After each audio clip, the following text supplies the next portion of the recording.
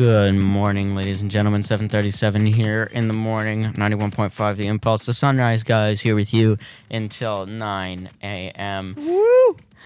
Why did that deserve a woo, Tanner? Because everyone loves the Sunrise Guys. We get noticed. How do we get noticed? You've told me a few times you've gone out and people are like, hey, I know that voice. Yeah. But, you know. We're famous in the We're not Lyndonville famous. area. Lyndonville, It was St. my J. dad said that. No, I'm just kidding. Yeah. Um, I don't get noticed, so you're lucky. yeah, well, you know, if you see a tall ginger guy around Lyndonville, it's probably Tanner. You have Probably like a several people. No, you have a 1 in 3 chance probably of getting it right. Now, I want to talk about this new technology from Amazon. We were talking about robots a little earlier, and I will be posting that video to our Facebook page. But there's this new service out from Amazon. It's called Amazon Key, right? Now, if you don't know what this is, it is a service exclusively for Amazon Prime members in select cities and surrounding areas. No, it is not anywhere near here, but I didn't think so. how it works is you can get Amazon packages delivered just inside your front door. Okay? Now I'm going to read this off the Amazon website. Plus, grant access to the people you trust, like your family, friends, dog walker, or house cleaner. No more leaving a key under the mat. So it's literally a key. It is to kind get of into your so the way it works is, first off, of course, you have to be in one of the areas that they're doing this. Yeah. And then you have to buy the Amazon Key in-home kit, which starts at $250. Okay. For that money, you get the Amazon Cloud Cam, an indoor security camera, and a compatible smart lock from a company that they choose. So, so you'll get an app on your phone, right? That will let you. The way they show it in the video is this woman hires a cleaning service for her apartment, and she will let them in using the smart lock on her phone, and then she can monitor their progress through the system of cameras throughout her house. And then when they leave, she can lock the door. Now, the way this works is that it's all done remotely through the Amazon cloud. In addition to that, though, people who are delivering packages can unlock your front door and leave the package just inside your front door. Now, I don't know how like this the makes idea me of this feel at all. Like if they leave it just inside your door, then when you come home, you won't know if it's there or not. So you might no, you do. You do. They won't leave it right in front of the door, but you do. There's a couple of reasons why. One, you'll get the real-time delivery notifications, and two, the camera will watch the front door, and you will be able to see and make sure that this person didn't do anything bad, like, I don't know, steal something, right? But I don't know. There's something about it. I think in theory it could work. But for some reason, it makes me uncomfortable. Yeah. I don't know. Just letting anyone who has it into your house. Yeah, it's just that, I don't know, call me an untrustworthy person, or not a very trusting person. I am a trustworthy person, sorry. That came out wrong. But I don't know. It's just something about letting a stranger into my home using an internet service is just, I don't know, it doesn't feel right to me. Do you know what I mean? Yeah. So say that I gave this to you free of charge, right? Would you use it? Say we're in like New York City, which of course is one of the areas. You specifically asked me to go into your house for whatever reason, then I wouldn't do it. No. Say this is your house. I'm out of the picture. All I've done in this scenario is I've provided you the stuff that lets this happen. So I bought you the lock and the camera and all that stuff. I would regift it. You would? Would you really regift it? I wouldn't want something like that. Okay. Why? Does it just make you feel uncomfortable? It does.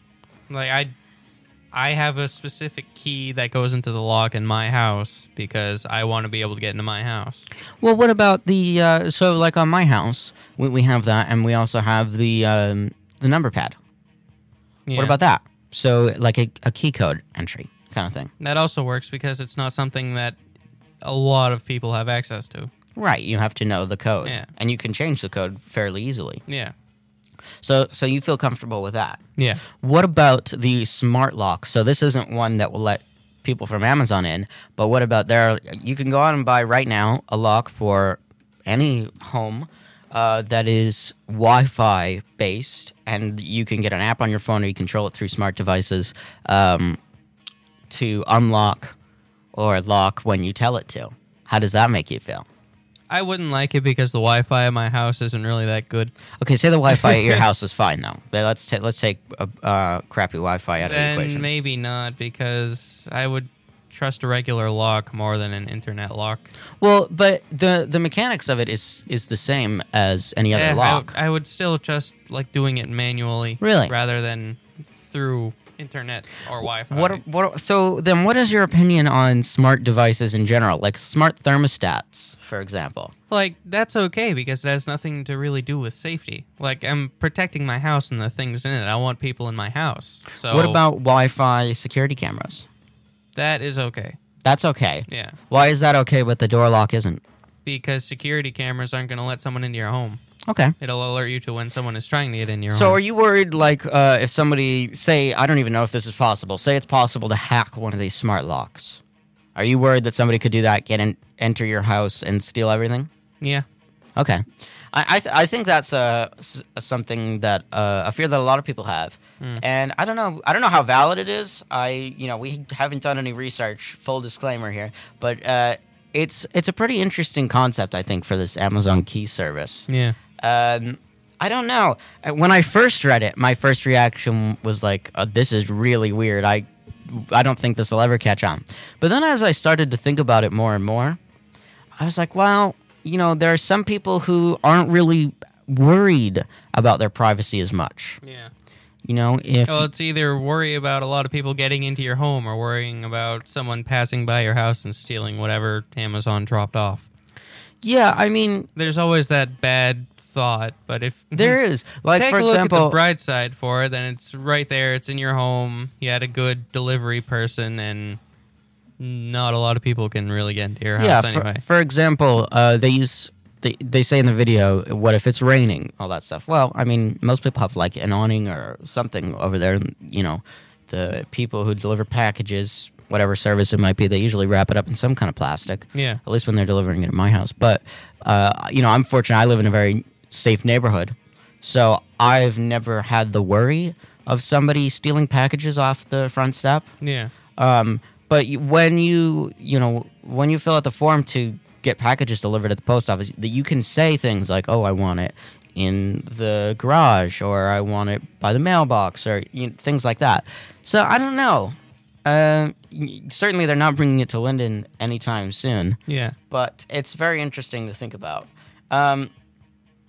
Also, I wanted to talk about the iPhone 10, as we were talking about a little bit earlier. The $1,000 price tag, right? Now the Samsung Galaxy S8. To give you an idea of that, I said $800 to $900. That it's $725, and then if you want, some of the other fancy things, you're gonna bring it up to around $800, and then the Note is more expensive than that. So it's fairly competitive. If you want the Pixel 2, that's Google's newest phone, those start at around $700 and go up from there for different models and storage and all that stuff. So, but I think, obviously the iPhone 10 is a lot more expensive, but I think they're all headed to that kind of point. And I think the reason Apple charges $1,000 for the iPhone 10 is purely because they can. Yes, I'm sure it's an expensive phone to make. They had the whole thing with Samsung making the OLED display panels, and Samsung charged them out the wazoo for that. It was something like $200 a phone or more than that. I don't remember the exact number, but all that contributes to making the phone expensive. But I bet they're making a nice amount of profit on every iPhone 10 that will be sold. Forget the $1,000 price tag for a second, though. What do you think of it? Because a lot of people, I'm sure, probably not, but a lot of people might be considering buying one. What do you have to say to those people? I still wouldn't buy it. I've just never really been an iPhone kind of person. Okay. So. What I would say, if you have your heart set on getting an iPhone, don't get the 10.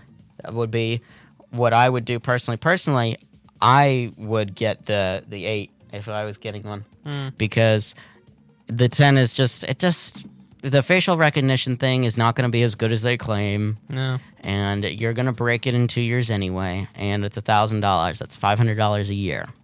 So what's the point? Yeah.